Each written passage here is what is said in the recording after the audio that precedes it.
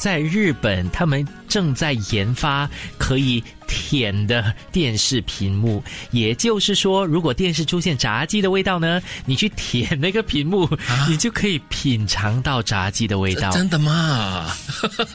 它叫品尝电视 TTTV。Taste the TV， 所以是特别的电视还是普通我们这样现在看的电视都可以？它里面有10种口味的罐子，然后呢就依照荧幕上面出现的食物，它可以以这10种口味的罐子调配出食物的味道。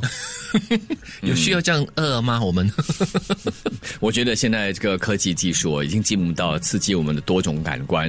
我还记得当年有 3D 体验，你就去做那个房间黑箱房间，对，然后你在前面不是先戴上那一镜子，对，然后这个第3个 D 不懂是什么，可能可以动的，后来就变成4D， 变成5D， 就表示呢有风吹的，有水洒到你身上的，对，甚至有味道的都有现在是你要舔可是我觉得有点卫生的问题嘞。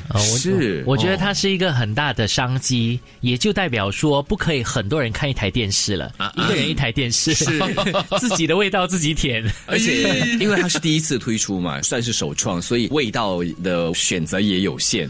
但是我感觉到就是现在我们真的是走向了这种虚拟的世界，是在这个虚拟世界里，你的这五官可以得到充分的体验。真的吗？会出现什么画面就会有？它只有10种味道的选择就是烧鸡啦、炸鸡啦，没有不一定的，猪扒啦，它说不定是可能是炸的香气，然后之后再来就是鸡肉或者是牛肉，或者是烤的，所以它其实不一定是各个种类，说不定它是某一个气味，然后可以调节出这整个味道出来。不过这个是口味啦，让你去舔的，而不是嗅的。对，口味甜的。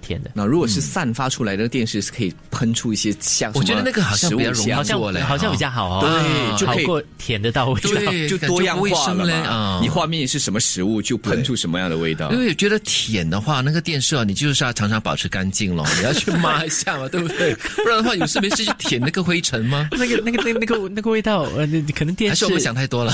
电视久了之后就有那个口水的味道，对呀，很可怕吧？对不对？你这次舔的是甜的，那下一个画面是咸的，又甜又咸，你每舔一次就要擦一次吗？对，我觉得他们应该先出产的就是气味的，对，比较容易，而且比较容易受欢迎。我觉得，而且也表示说，可能你的电视机的后面要有不同的那种化学物品，对，化学物，然后它要不同的配合，就有不同的香味。你看我们那些口沫的问题现在官病这么可怕猖獗对呀，你用舔的话真的很不科学，我觉得。如果又是香味的话 ，OK 啦，不会必要食物香比如说花香、是水香，这个山水的那种香气那整个房间整个客厅就会充满着这些香味，也不错。我相信这个发明很难赚到我的钱了。所以你会去买吗？这种电视机？也不会。我觉得这可能是日本人那种反社会心理的一种表现。反社会，你像现在 COVID 嘛，大家就是特别要注重卫生口沫，故意去研发这样子的一个很叛逆的这样子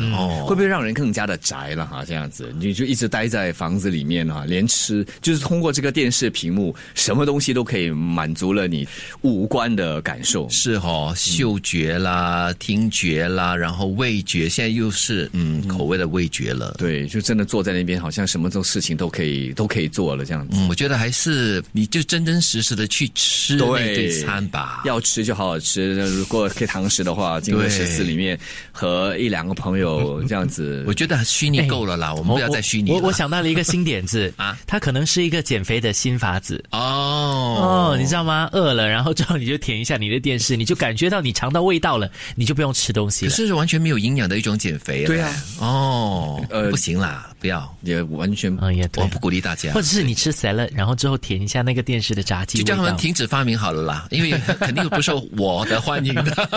好 ，next。